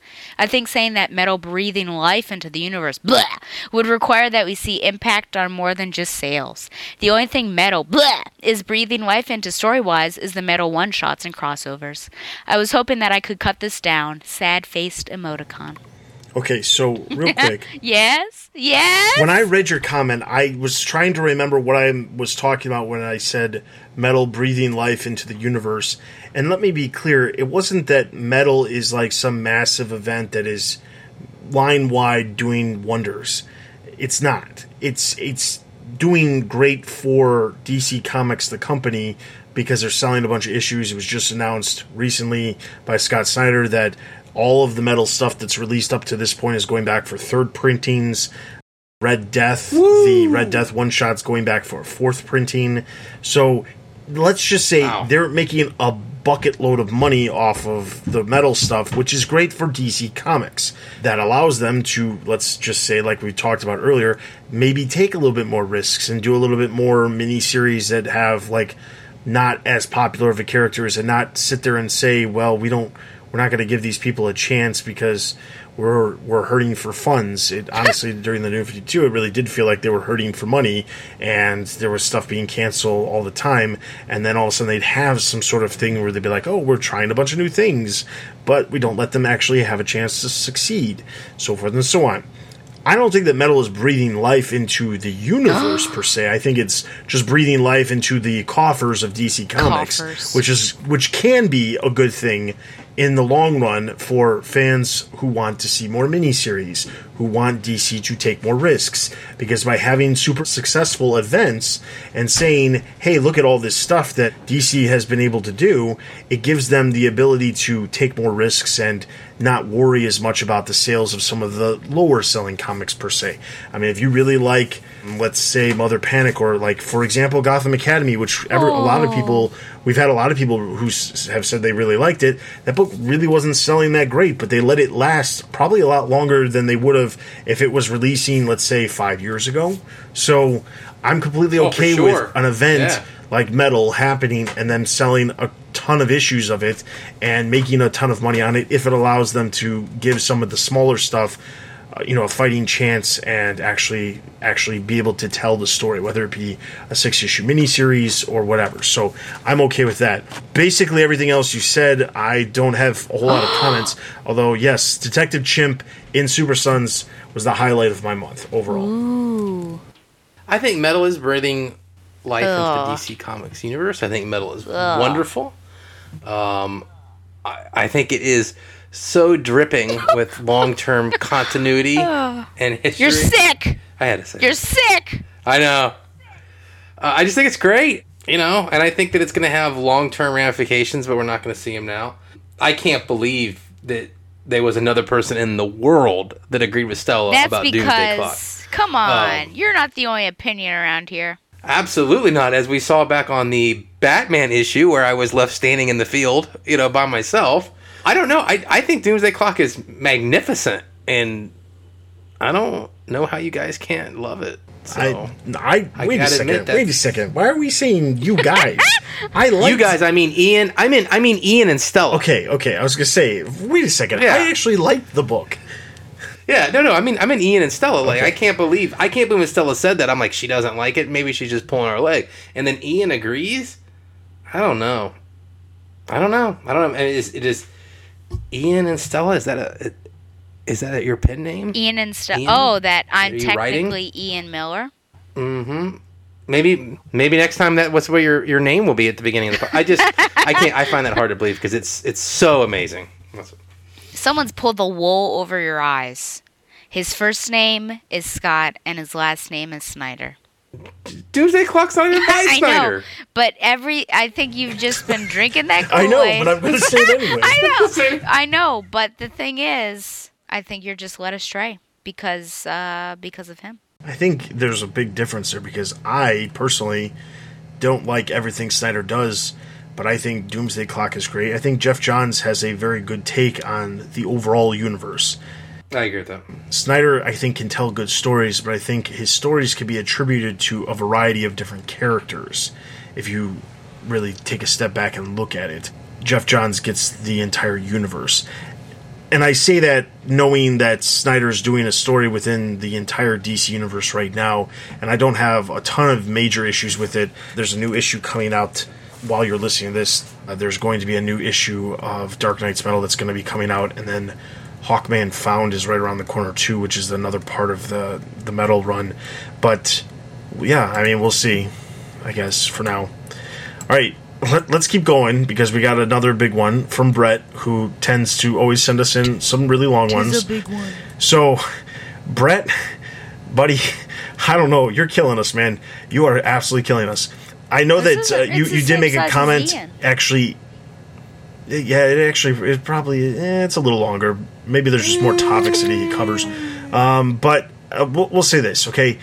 You thank you for at least acknowledging the fact that we have to cut down the comments and that you're okay with it. We appreciate that. He specifically goes on to say that he understands that we have to cut down, but we're going to go through the majority of it. The vast majority of the stuff that you're talking about is not stuff that we're going to have to ask questions, so we're just going to jump into it and we'll stop right after you get through your points. But Stella, go ahead. That's the problem. There's always so much to talk about. It's hard to cut down when. The books are pretty good, the reviews and podcasters have good questions, and the storylines are flowing. Batman Annual 2. He will get an Eisner for it. I'd bet a Pat's cheese steak on that. However, I believe it was Chris in the comments below that sent me to Gotham by Geek to listen to the interview by Tom King, which you should check out if you haven't. I feel like he implied some other cool things in his discussion. He never came out and said this, but it seemed like he hinted at it to me. And these are the things that he hinted at. Number 1, Cass wasn't in the picture for a reason at the end of the issue.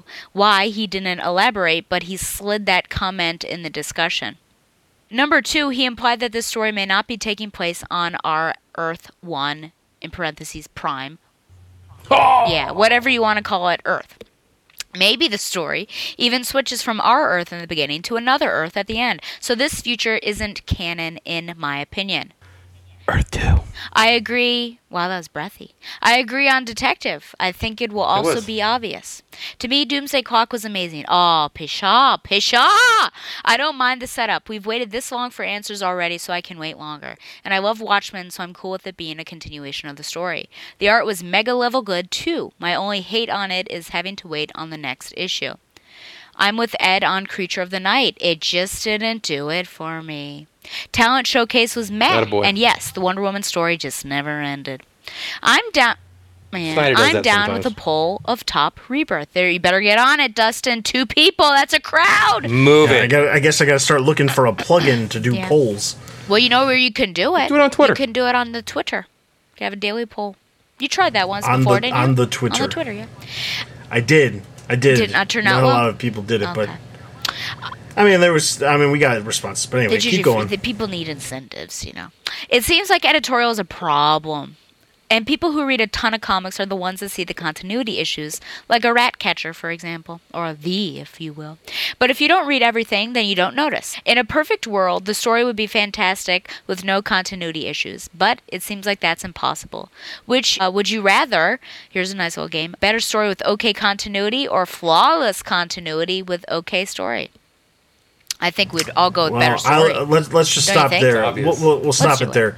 Specifically, I would prefer if it was great continuity and good story. Like, there's a middle ground. I think there's a middle ground between these. Like, saying better story with okay continuity or flawless continuity with okay. I think there's a middle ground, which is, what about a good continuity with good story? I mean, like, I'd be fine with that.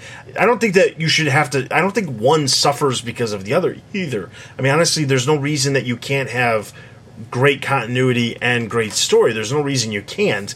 It's just... That's not what he's asking. I don't care if that's what he's asking. That's what I'm answering. My answer is definitively, when we went through the DCU bubble continuities, I proclaimed and will proclaim continuity is dead. I don't give me a great story. Blasphemy. Blasphemy, I tell you. No doubt. I wish all the continuity worked, but I want the great story, period. Like, if you tell me a great story, it's the best Batman story I've ever seen, but in this story, there's some continuity errors, I don't care. Give me the great story. I'm just give me the great story. But the reality is, there's always problems in comics continuity. They're fun to point out when they're happening at the same time in books. Give me a break. Well, but I mean, like, I think there's difference between isn't like an Easter egg continuity hunt. mistakes in the same story. Oh, I mean, Edward. I don't mind if it conflicts something that happened 10 years ago. That's all. Okay. I just don't. Okay. I think if continuity is like really messing with the story, then it's a problem. For example, I think the most recent for me anyways, because I don't like to comment on continuity unless it's very obvious. Because I think we do have a problem with fans, like, I think the term is bat-splaining, which, Dustin did that to me just this night. And, you have to be careful because we don't want to be obnoxious like that. The only time I do it is with Batgirl because I feel a level of... I've got some wisdom and knowledge in that one, right? I don't want to step on any toes, but, I'm going to tell you how I see it. So the most recent one was just a really weird with the Summer of Lies business and just Batgirl... being Batgirl, I guess, right away when she got to Gotham, which was assuming that she was Batgirl in Chicago. It was super strange. But just some weird stuff like that. But yeah, no, I would obviously go for a good story, right? But sometimes continuity, I think, can drag it down if it's very obvious and it's clearly not working together with the other books. So, there you go. All right, and then our final comment comes from Jessica.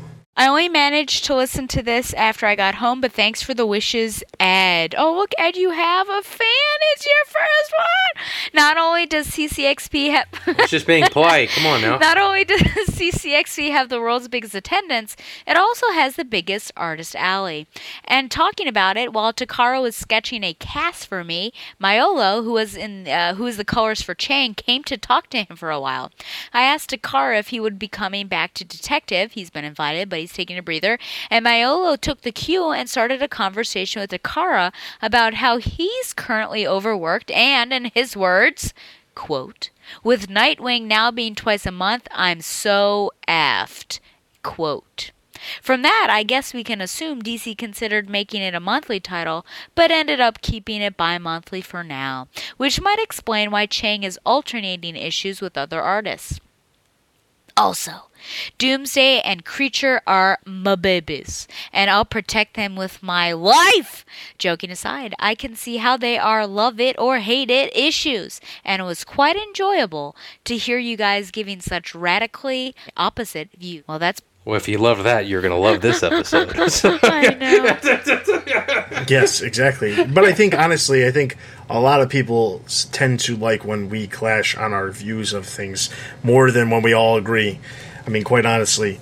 The one thing that I think is interesting about this comment about the Nightwing, basically it seems as if, yes, DC considered making a monthly title.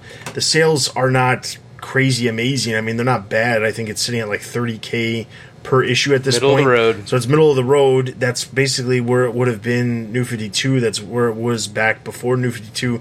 So it's like basically where it is, but there is still 2 issues a month, so it's still selling 60K. So that's probably why they kept it at 2 per month. But I do see the next time they start slashing down some of these books or coming out with new books to replace some of them, I do think that Nightwing and Harley Quinn are probably the next books, along with Suicide Squad.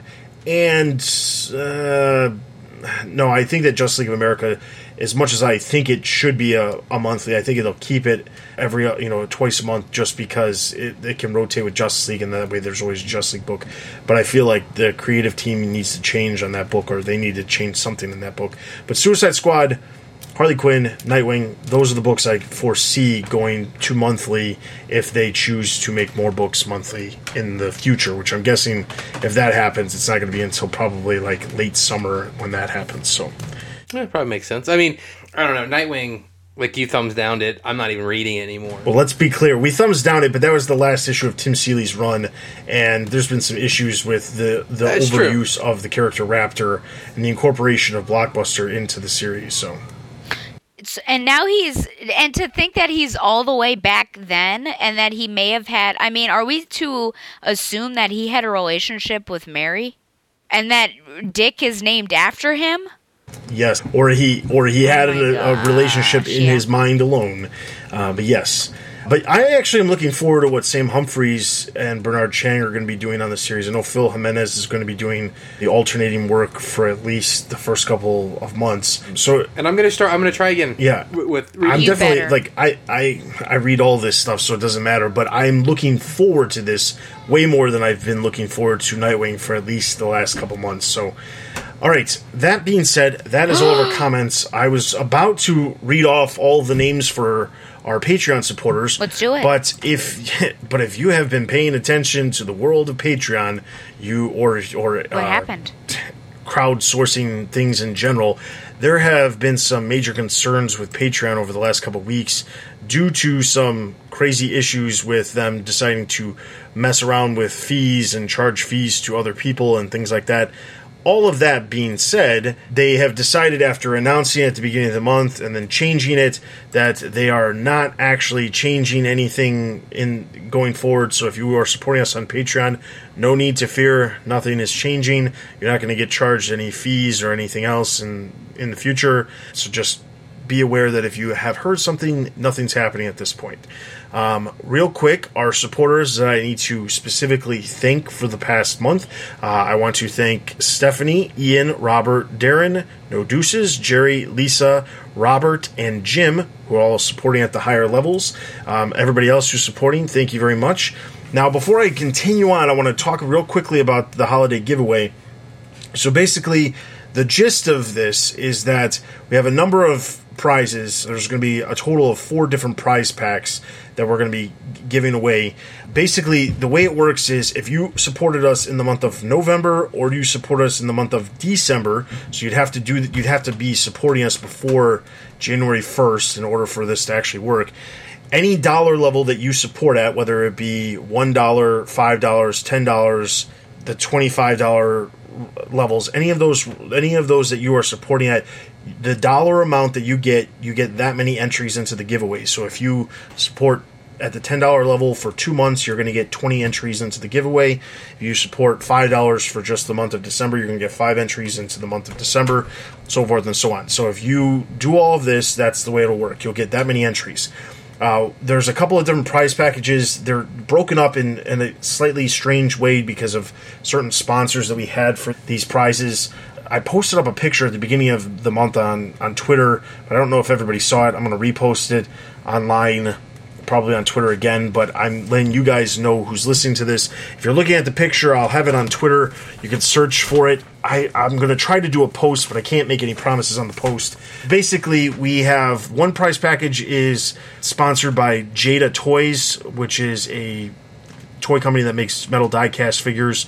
You'll get a 20-pack of die-cast DC figurines, as well as a display case to display them in. Then there's another prize package that was sponsored by Downtown Books, which is going to include the official superhero cookbook, which includes DC-related cookie cutters, and then 2 other books that are like activity-based books. There is another prize package that includes Wonder Woman on Blu-ray, Justice League The New Frontier on Blu-ray, Batman vs. Two-Face, Batman and Harley Quinn, as well as 2 Funko Pop figures from the Legion of Collectors subscription service, Bane from the Villains box and Mr. Freeze from the Batman the Animated Series box. There's also a Lego pack that includes a crazy $250 Lego classic TV series Batcave. It includes that, Batgirl's Secret Bunker from DC Superhero Girls, the Nightcrawler Tunnel Attack set from Justice League, as well as 4 Brickhead figures from the Lego Batman movie, and the Lego Batman Hallmark keepsake ornament. All of that was donated by the Buried Treasure Store. And then there's a group of posters that was donated by Rob from Rob and Everyone Loves the Drake. It's a huge set of posters from the Justice League movie that was given away as a promotional thing from AT&T. That will be included along with 3 poly bags from the Lego Batman movie. So there's 4 different prize packs. Also, that poster one also has another Downtown Books one called My First DC Dictionary. So tons of prizes. The point is, if you supported any of the levels between now and January 1st, and if you supported in the past, you have multiple entries. And then just make sure that we have your address on file on Patreon, and then your address. That way we can mail you your prize if you win, then so forth and so on. So if you are interested in winning any of these prizes, be sure to support us on Patreon. Obviously, your support helps us. These prizes were donated specifically for this giveaway to raise funds for the site. So if you are interested, be sure to support us on Patreon, and that's basically all you have to do to enter in to win one of the 4 contest prize packages. So, that all being said, if you have no desire to donate money or you have no desire to win any of these prizes and you are interested in just donating your time or skills to the website, we are specifically looking for video editors, comic book reviewers. If you have any desire to write original content like character spotlights on different Bat characters or reviews of old comics from 20, 30, 40, 50 years ago, be sure to email me at tbu@thebatmanuniverse.net and we'll find you a position somewhere on the site. We're always looking for original content, and the video editing will come in handy with a project that we're hoping to do in the very near future. Outside of that, be sure to head over to the website for all the latest news related to movies, merchandise, TV, video games, and of course the comics. Also be sure to check us out on Facebook, Twitter, and YouTube for all the latest news and videos from the Batman universe. Be sure to check out all the other podcasts. You're listening to this probably right when we release it on Friday, but over the course of the 2 weeks, the week before Christmas and the week of Christmas, we basically have a new podcast releasing every day of the week, except for Christmas Day for 2 weeks straight. So there's plenty of content, whether it be Battle Oracle, Robin Everyone Loves the Drake, Bruce Wayne's World, Bat Fans. There's a new commentary, Gotham Chronicle, their mid-season finale, which I happen to guest on. So be sure to check out all of that content. There's tons of it out there. So with that is everything for this episode. Be sure to leave your comments on the post on the website for the next episode so we can talk about those. With that is everything. This is Dustin. This is Ed. And this is Nadine.